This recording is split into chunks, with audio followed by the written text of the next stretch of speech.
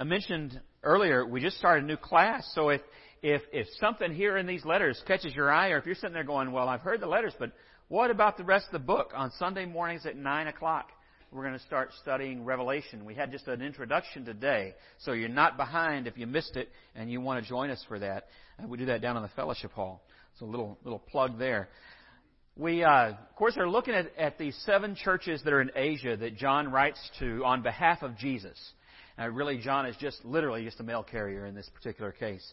Jesus writes the letters. And every church has something that they're dealing with. One church is persecuted. Another is complacent. Another has lost its first love at Ephesus. Others are becoming far too worldly and getting sucked into the paganism and the hedonism of the world that surrounds them.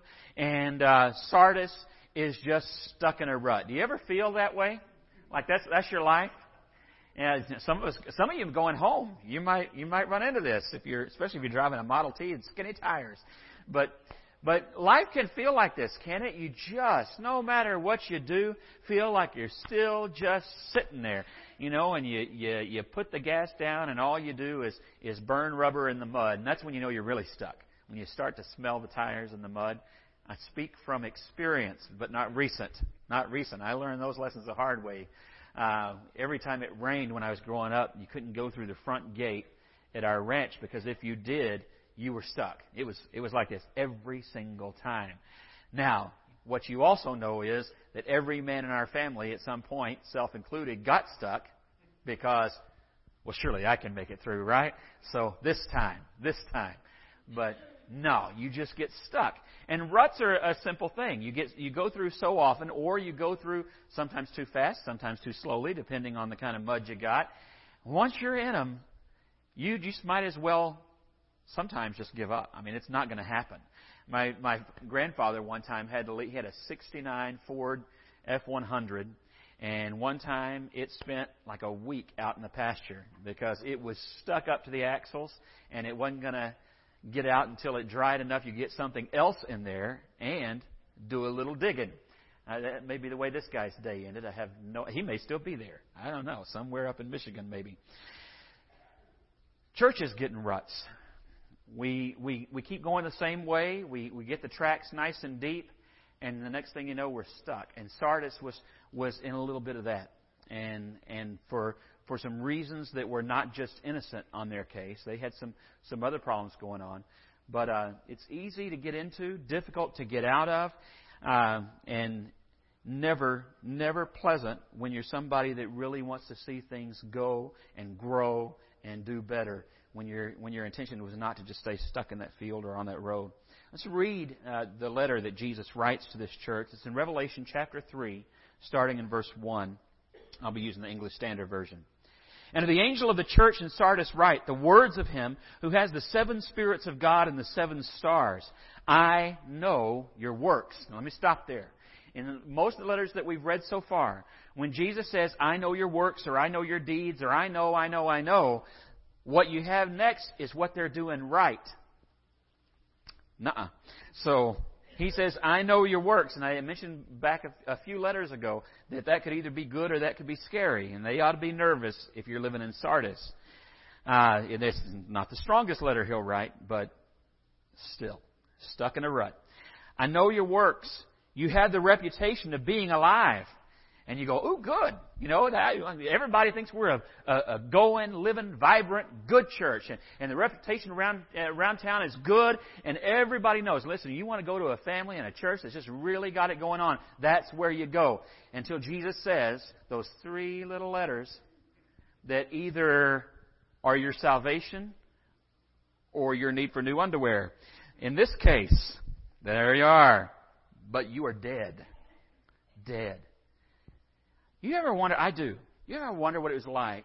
Because this happened. This is an historical event, the passing around of the letter of Revelation. When the church at Sardis, they read through Ephesus and they go, man, those brothers and sisters at Ephesus, that's going to be tough. But boy, we'll pray for them, and I hope they get better.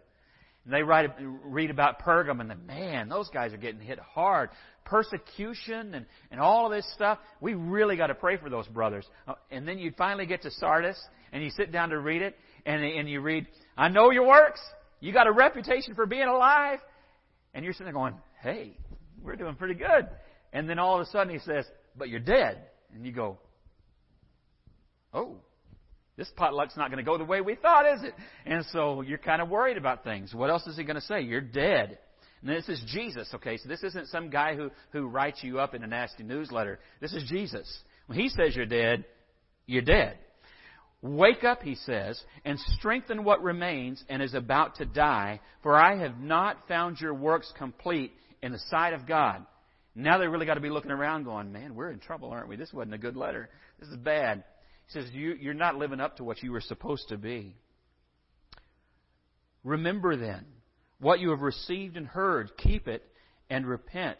If you will not wake up, I will come like a thief, and you will not know at what hour I will come. And look at these two words, against you. Jesus to a church.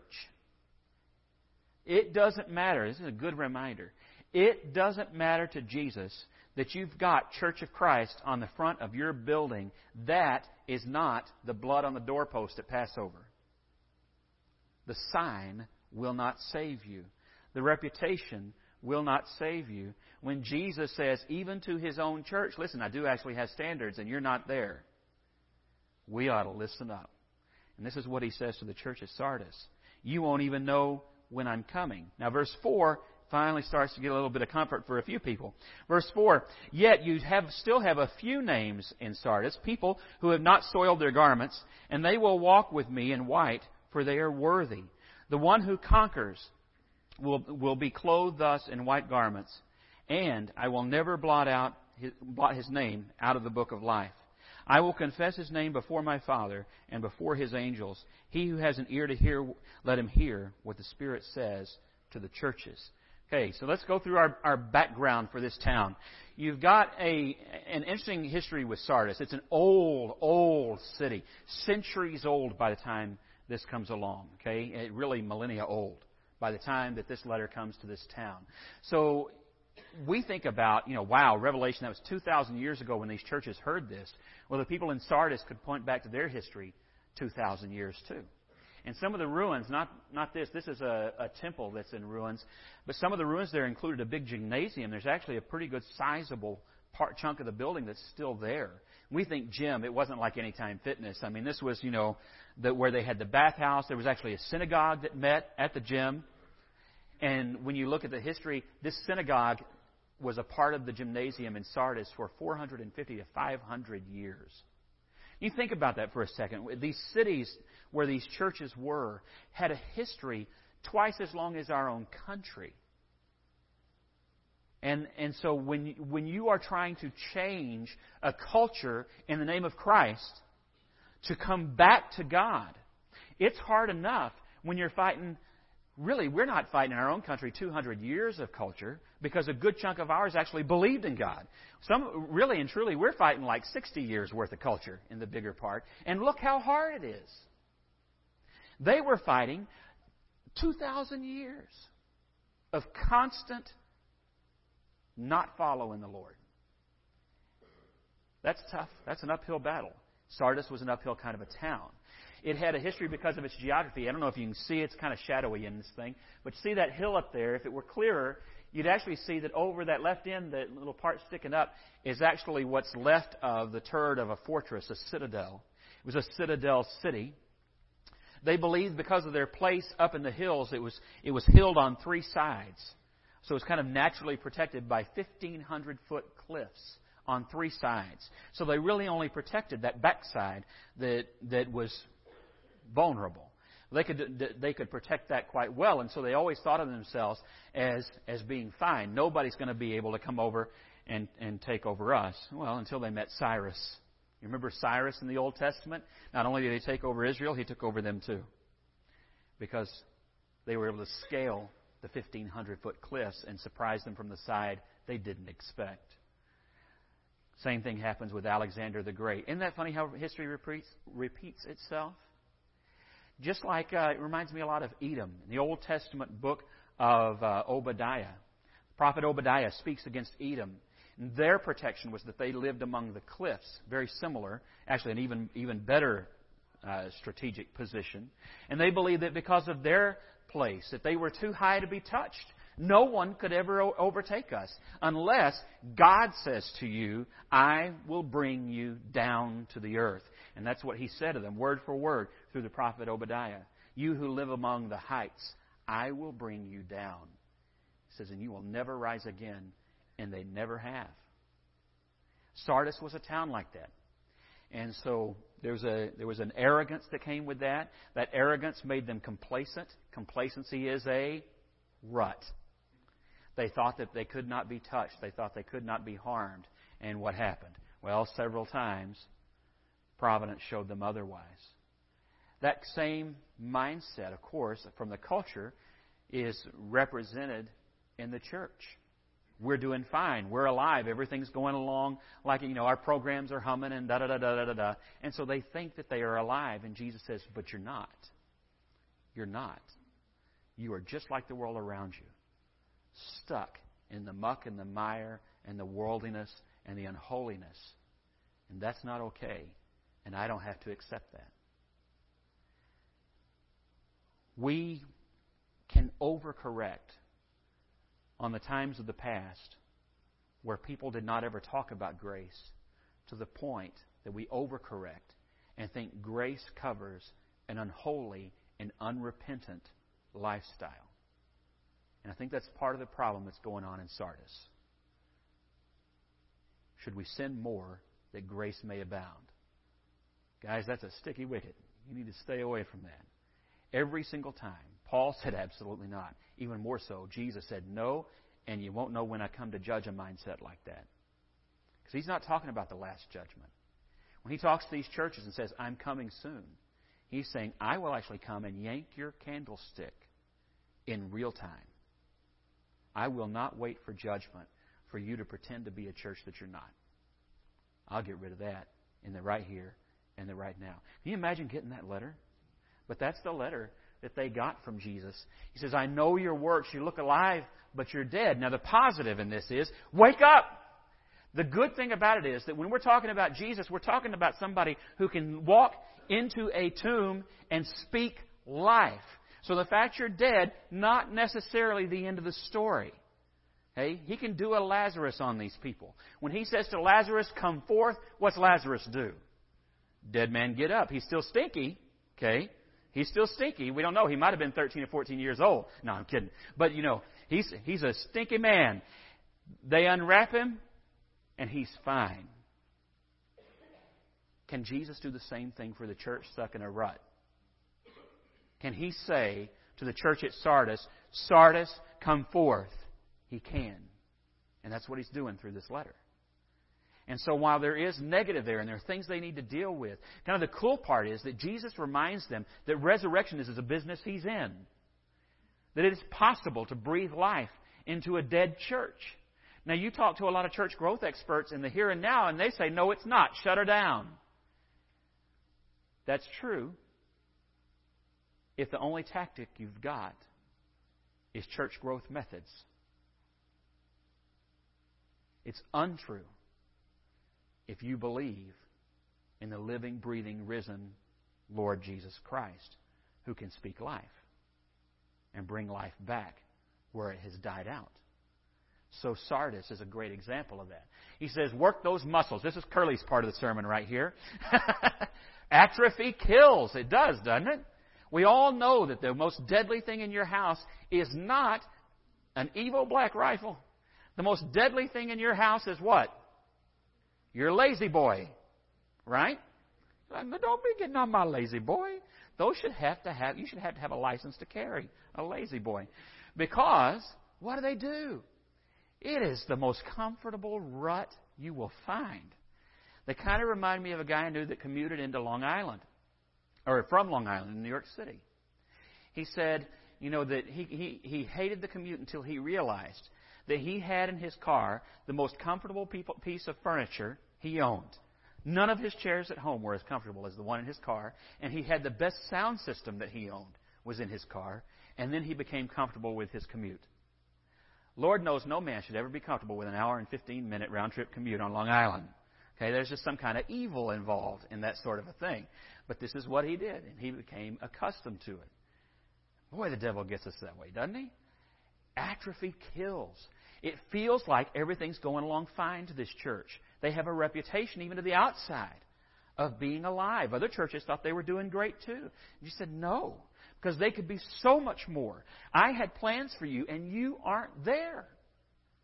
You're fine where you are. You got your little church, 50 people there, and you're happy with those 50 people, and you don't need any more people, and everybody thinks you're alive. And the Lord is saying, actually, though, there were 2,000 other people in your town really wanted to see saved. Could you get off your duff and go out there and get them, please? Otherwise, I'm going to get rid of you and find somebody else who will do it. Jesus said this to a church. So, not a message that any of us ever want to hear, but it's one that Jesus sometimes has to say. So he says, how do you fix that? Well, he says, go back to the gospel. He says, remember what you were taught. Remember what you heard. Remember what it was. What did they hear? That Jesus is alive. That Jesus came. He lived. He died for their sake. That He commissioned them to go out into the world and to save souls. That He commissioned them to a life that was holy and pleasing to God the Father and completely different from everything else around them. He says to the church, just like He said to Israel, be ye holy, for I am holy. He says, you're not doing it. So what do you need to do? Go back and remember your story. Remember who you are. Remember where you came from. Remember why you have all these things happening that you think make you alive. And don't just go through the motions. Be a Jesus people from the inside out. From your morality and your beliefs and your faith and your hope out. Go be those people. Keep it. Turn back to it. He uses the word repent. Change your direction.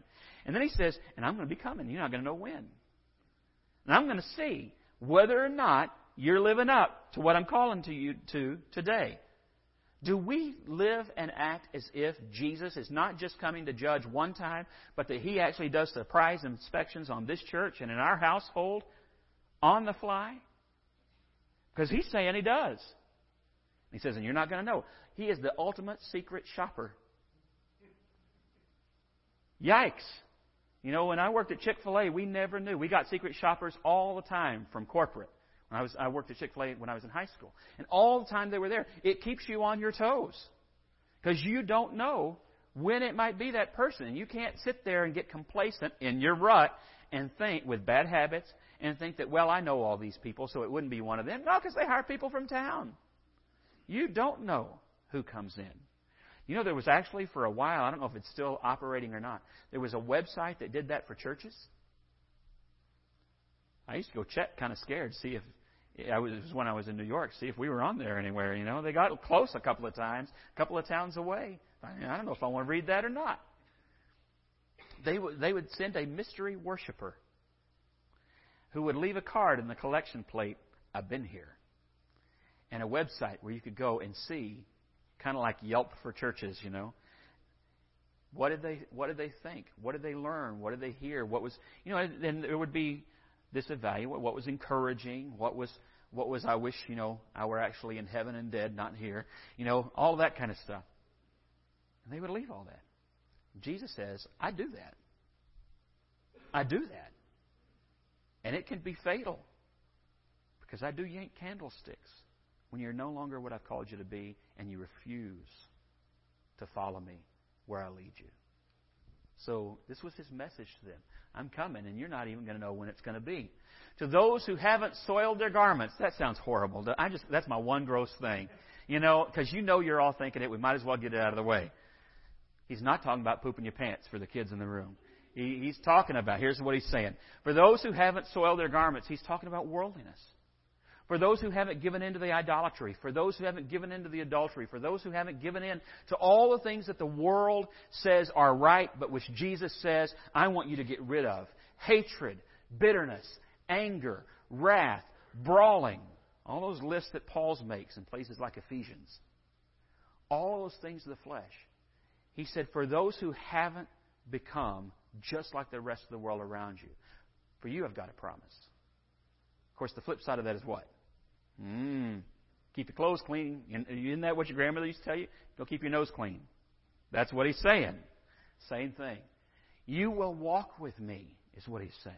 Look at this. Let's look at the promise back in the text. Starting in verse 4. Yet you still have a few names in Sardis, people who have not soiled their garments, and they will walk with me in white. When he says walk with me in white, white means holiness, purity, a cleansing that by the grace of God, he's made you whole again, right again, pure again. But it's more than that, because he doesn't just say, I'm going to give you white clothes. He says, you're going to walk with me in those white clothes. You know, the ultimate goal of redemption is the restoration of life as it was in Eden before the fall. Ever since the fall, everything has been working back to that restoration of all things. He made the promise in the garden. There'll be a time. This is all going to come back together. He says, you will think that you have beat the one that I'm going to send because you'll strike his heel. He's going to crush your head, he says to Satan. There's going to be a restoration of all this. The book of Revelation points to the restoration of all things. And so all of that is what we're working toward. This is the promise. And if you will hold on, and if you will keep your nose clean,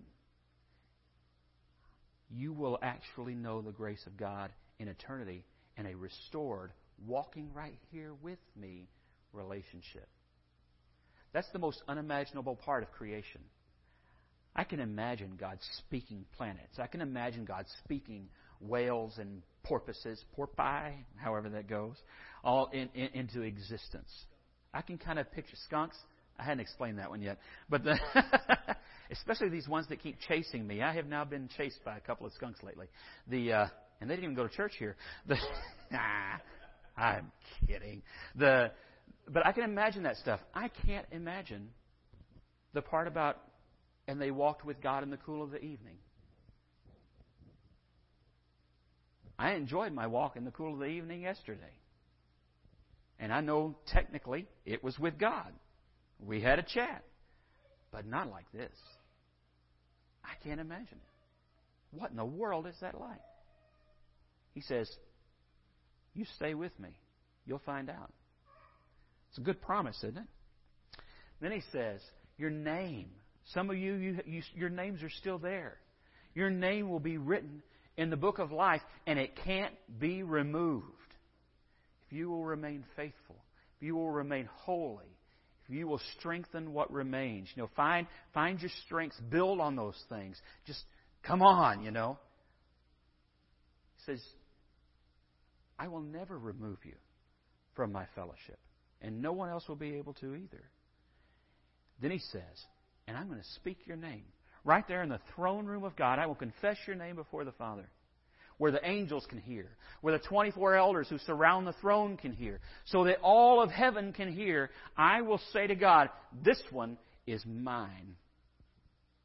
That's going to be a cool moment, isn't it? Some of the ladies like the grand entrances at balls and things like that, and royal events, where the couple comes in, they're all dressed up. The men actually like a skunk, and the black and white, and they all stand there for a moment, and someone all dressed up announces, Lord and Lady Tootberry, whatever their name is, and all that pomp and circumstance. Well, how cool is that going to be? Imagine it for a moment, where it's Jesus who does the announcing, and you get to walk into the throne room of God. You hold on, you stick with me, Jesus says, and you're going to see that. You're going to know what that's like. Is that not incredible? I don't know what your picture of eternity is, or what you think it'll be like after the revelation, but I'm telling you, after the resurrection, there are things that we don't even understand that are just going to blow our minds. And we're all just thinking about, how nice it'll be to get rid of the thing I pulled right here, all of that kind of stuff. Some of you worry about, will I have my hair back? I don't know. Maybe you just won't care anymore.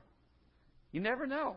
We might get there and find out He makes us all bald because that was what He preferred. You don't know what's going to happen.